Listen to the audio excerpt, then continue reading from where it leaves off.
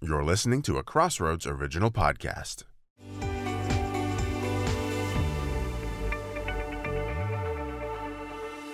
This is the 100 Huntley Street podcast. My name is Greg Musselman. Today we're going to talk about something very important and very practical, and that is forgiving your enemies, or forgiving those that have done terrible things to you, or at least things that you perceive have been done to you. And not only forgiving, but then get to a place where you actually love the people that you perceived as your enemies. And we're going to be talking to the director for Youth for Christ in Lebanon. And he said that he wanted nothing to do with the Syrians because of all the history and the things that had gone on between the Syrians and the Lebanese, and how he got to the point of not only being able to tolerate them and to start to forgive them, but then get to a point where he actually loved them. And now he's doing amazing things and loving these people and seeing many of them come into a relationship with Jesus. I've worked with the Voice of the Martyrs for over 2 decades, and I've interviewed hundreds of persecuted Christians. In fact, I was just in Nigeria and talked to 2 widows there. Both their husbands had been murdered by militant Islamists. And, we talk about, okay, what happened, and you hear the story, and they're tragic stories. These are mothers that now are raising their children without the father, and they don't have their husband. One case, that he was a pastor, and now the church has lost the pastor. And of course, there's going to be bitterness and anger when these kinds of things happen. But and as I was asking the questions, well, how did you then go from a point of actually hating these people and from a world perspective, certainly have the reason to hate them, the terrible things they did, but how did you get to the point where you could actually forgive them? And so we're going to hear about that today. And then a little bit later on, I want to be praying for maybe you're one of those people that, okay, yeah, but you don't know what this person did to me. And the importance of forgiveness, because, we think, well, it's weak to forgive because, that's kind of, again, the world perspective. Look what they've done to me. They don't deserve forgiveness. Well, reality is they don't, but neither do we. So we're going to talk about that coming up a little bit later on the program, and how it unlocks us to be able to do the things that God wants us to do.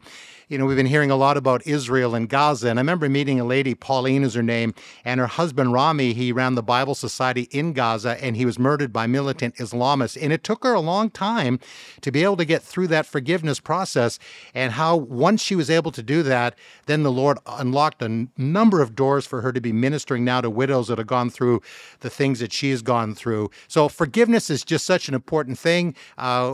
Jesus tells us, we need to forgive, and if we don't forgive, our Father in heaven won't forgive us. Again, those are really hard things to understand and comprehend, but it is important that we forgive. So I know you're going to appreciate the interview coming up. Again, as you're listening to it, and just try to, even in your own circumstances, are there people that you need to forgive and people that I need to forgive?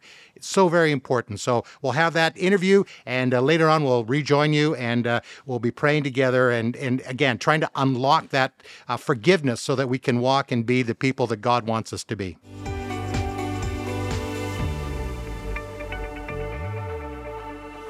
Well, Jesus said we're to love our enemies, and this radical teaching didn't go over very well with Maher Al-Haj. Now, he knew what the Bible said, but he did want to apply it to a certain group of people that he didn't really care for.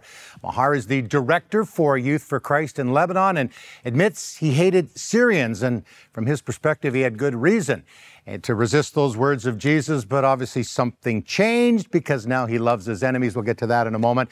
Maher, thank you for being here on 100 Huntley Street. Thank you. My privilege to be here. All the way from Beirut, Lebanon. Now, before we get into this transformation that you had in your life and how you now are not only loving but serving Syrian people, let's go back to your childhood. You were actually born in Saudi Arabia. Your father was there because of work.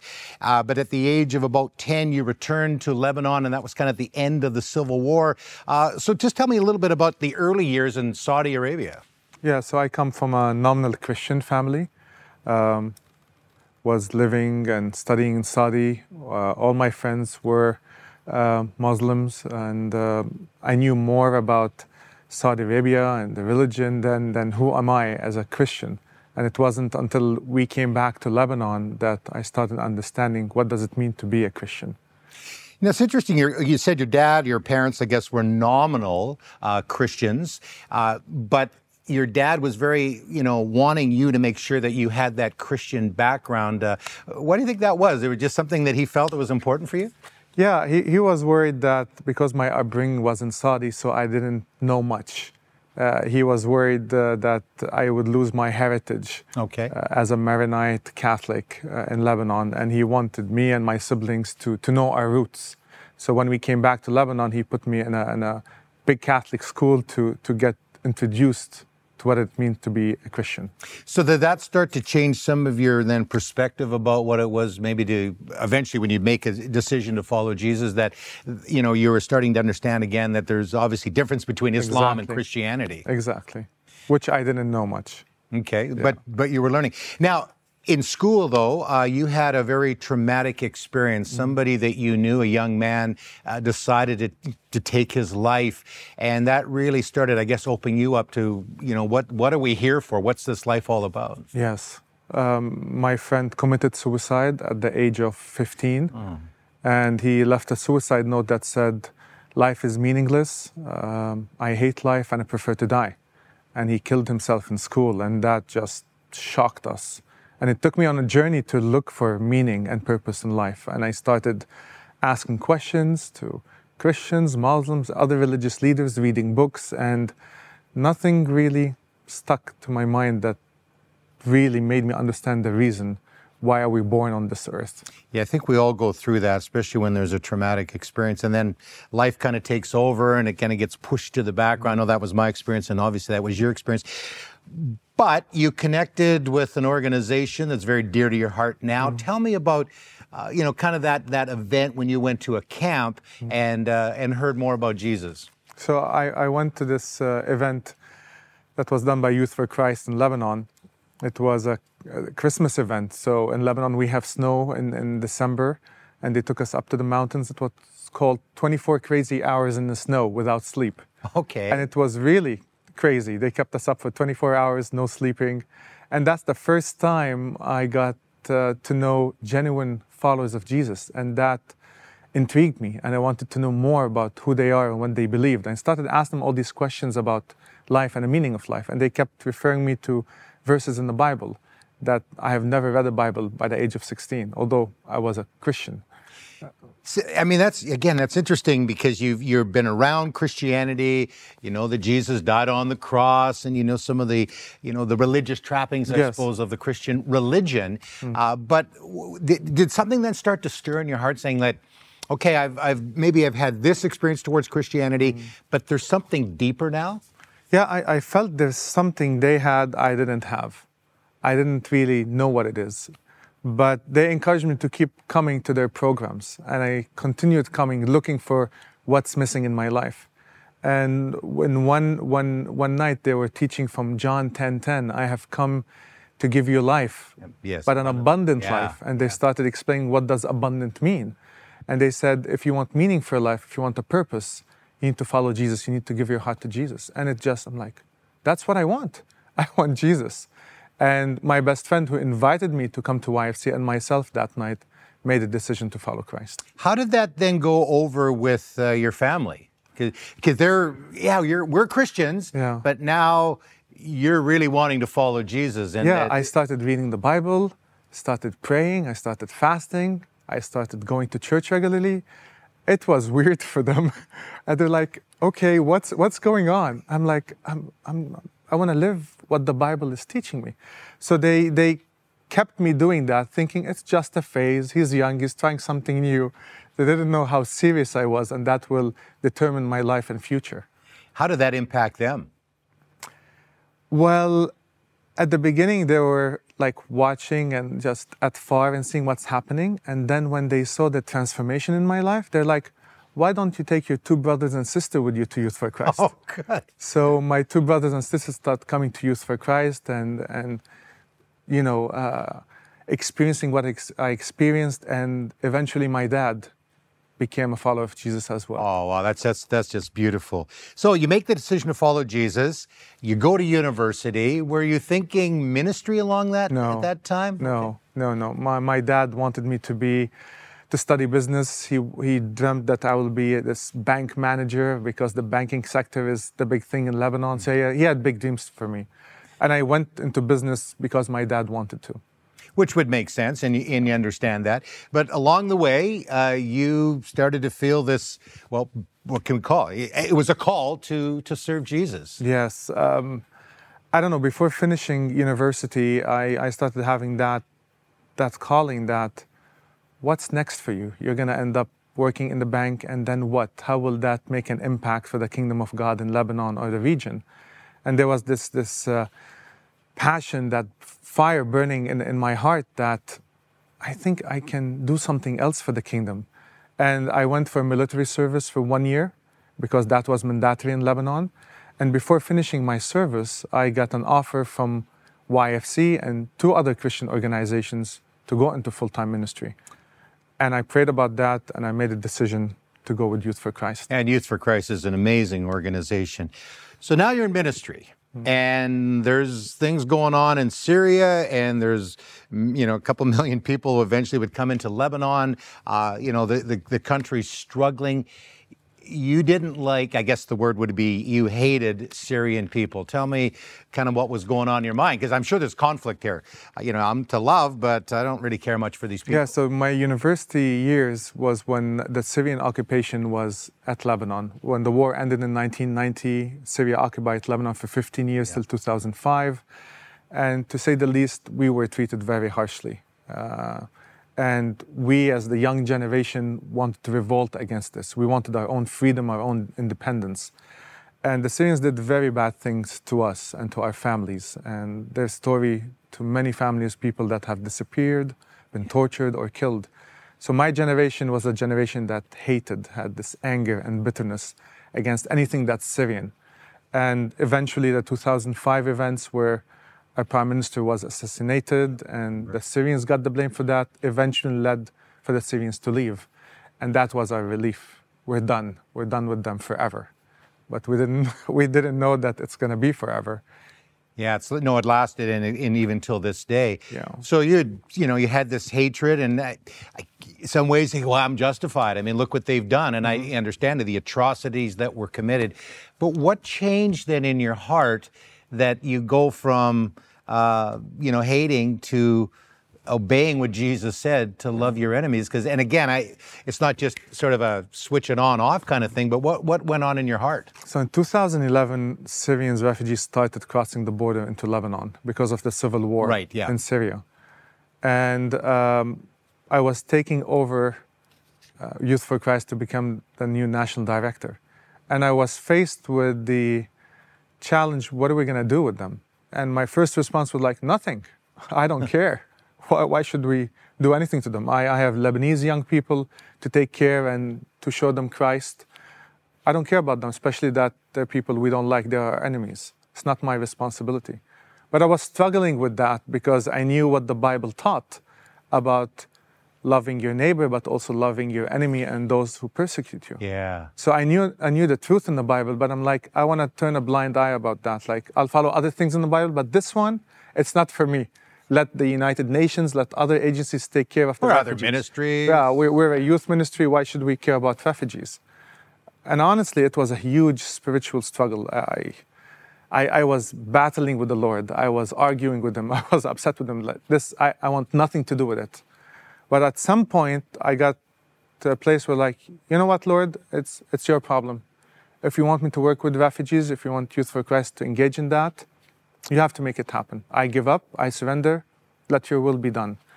Thinking that I'm challenging him and he won't be able to do anything. Yeah, use somebody else. Yeah. And then, honestly, the work of the Holy Spirit started. Healing my heart, healing my mind. The hate, the anger, the bitterness started just going down and down as if it never happened. And it just transformed me forever. And I remember going and sharing with our staff and volunteers about this. And like, what? What are we doing? Like, will our board accept that? And I went to the board and told them I'm going to do this. And some board members were not even happy, and some even left because they couldn't understand why should we be doing this. And I told them that's what Jesus wants us to do. You know, I was a sinner, and on the cross, he died for my sins. So now I'm seeing the refugees through the eyes of Jesus. He died for them on the cross as he died on the cross for me. And who am I not to allow the Syrian refugee youth to be introduced to Jesus? And that just shifted the way I think. and YFC started engaging, working with Syrian refugee youth. And we're almost out of time, but what has God done then through you, your ministry, Youth for Christ, amongst the Syrian youth? It took us on a journey of reconciliation. In 2 Corinthians 5, where it says that we're ambassadors of peace, we're ambassadors of reconciliation. So we started dreaming, how can we reconcile Lebanese youth with Syrian refugee youth, or even Lebanese with Palestinian, or Armenians with Kurds, because in Lebanon there's a lot of people living, there's a lot of anger and bitterness because of political and religious reasons. So we started dreaming of planting a reconciliation center, and we planted that in 2018 in an area where all of these people lived and didn't get along. And our vision was to reconcile young people to the Lord and reconcile young people with each other. And this center started catering for the needs of young people and introducing them to what does it mean to be reconciled. And it started an incredible transformation in that community where Lebanese and Syrians and Palestinians, everyone can get along and coexist because of what Christ did for us. You know, it's amazing what God has done in your heart. It's just beautiful, almost brings me to tears, because Paul said that we have this ministry of reconciliation. And, we say it all the time, Jesus is really the only hope. But, we appreciate what you're doing, Youth for Christ, and all the work that you're doing, and so appreciate your heart and how God got a hold of your heart and how He's using you in such a powerful way. So thank you for coming and visiting with us, and we'll continue to pray for Lebanon. God is doing amazing things right throughout the Middle East. And, as you've listened to this story today and you're saying, well, you know what, I've got reason to hate somebody. Look what they did to me. And I travel all over the world with a persecuted church, and forgiveness is not easy, and as Mahar said, it's really an act and a work of the Holy Spirit. And if you just want somebody to pray with you, give us a call. We've got amazing people that are standing by that'll help you. And sometimes you say, I forgive, but you don't even really mean it in your heart. But the Holy Spirit can get a hold of you. So give us a call, 1-866-273-4444. It's our prayer lines. You can also email us. Maybe you think, I don't know if I want to talk to somebody. It's pretty personal. You can email us at prayer@crossroads.ca, or you can chat with us live. Again, there's hope. Jesus gives us that ministry of reconciliation, and He wants to set us free. We'll be right back. Maher's story is just so powerful of how God took a young man and totally transformed his heart. He hated the Syrian people. And, he felt justified. Look at all the things that they have done to us. And, I'm not going to love them. And I'm going to, concentrate on my ministry to the young people of Lebanon. But then the Lord got a hold of his heart, and it came through forgiveness. You have to have that step. It's so emotional at times, and depending on what's happened. And it's been interesting, as I've mentioned before, interviewing hundreds of persecuted Christians, is everybody's story is different. Some, it seems to be almost instantaneous. Something horrible happened. They know the scripture. Jesus said to forgive those that have sinned against you and done horrible things. And then even to go a step further, to bless those that are persecuted and love your enemies. I mean, this is the, revolutionary teachings of Jesus. And it's just not just something that we memorize or have on our fridge as a Bible verse, but it's something that we're actively to do, because if we don't, it can limit what God wants to do in our lives. It just releases us and frees us. And as you heard in the interview today, and if you want to hear more interviews of people that have walked through forgiveness and how God is then using them, go to the 100 Huntley Street website at 100huntley.com. Many stories there of how God, works through people. And that's why we tell these stories, because all of us have things that we're working on. And so let's pray. Let's, if there's something that, that you're holding back, and maybe unforgiveness, and you say you're justified to feel that way. Yeah, but we need to let it go. It releases us to do the things, as I say, that God wants us to do. And there's freedom found there. So, Father, we thank you that we can come to you and ask you, Lord, to help us to forgive those that have hurt us and have done maybe terrible things. And Lord, we know that in our own strength, we can't do that. We mentally know the scripture, but we need your Holy Spirit to inactivate that in our heart, to release us from the things that are holding us back, to love those that have even done terrible things. It may not mean that we're back in relationship, and it may mean sometimes that does happen, but we release that. And so, Lord, help us, even when we don't feel like it. we need your help. And I think of Pauline's story from Gaza when Rami, her husband, was killed for his work with the Bible Society there, and how she just said took a long time, but eventually it broke, and then the doors opened for her to minister to other widows. And we may not feel like it. We may just be holding on to things, Lord, but by your Spirit, these things can be released. So again, we thank you, Lord, that we come to you. You are the one that forgives us, and that because of that, we forgive others. We thank you for, again, the opportunity to come into your presence. We pray in Jesus' name, amen. And if you need somebody to pray with you, just agreeing with somebody, I've worked through some of these issues myself, and somebody's done something to me and it was hard. I just needed to tell somebody and get them to pray for me. And if you want somebody to pray for you, 1-866-273-4444 is our prayer line number. You can also email us if you want confidentiality there at prayer@crossroads.ca. And also you can chat live with us. Somebody on the internet will chat with you at crossroads.ca. Well, thank you for listening. God bless you, and we look forward to seeing you next time on the 100 Huntley Street podcast. Thank you for your ongoing support of Crossroads, a supporter-funded nonprofit organization and member of the Canadian Centre of Christian Charities. Thanks to faithful people like you, we are able to continue producing 100 Huntley Street. You can write to Crossroads, P.O. Box 5100, Burlington, Ontario, L7R4M2, or visit crossroads.ca to learn more about our programs.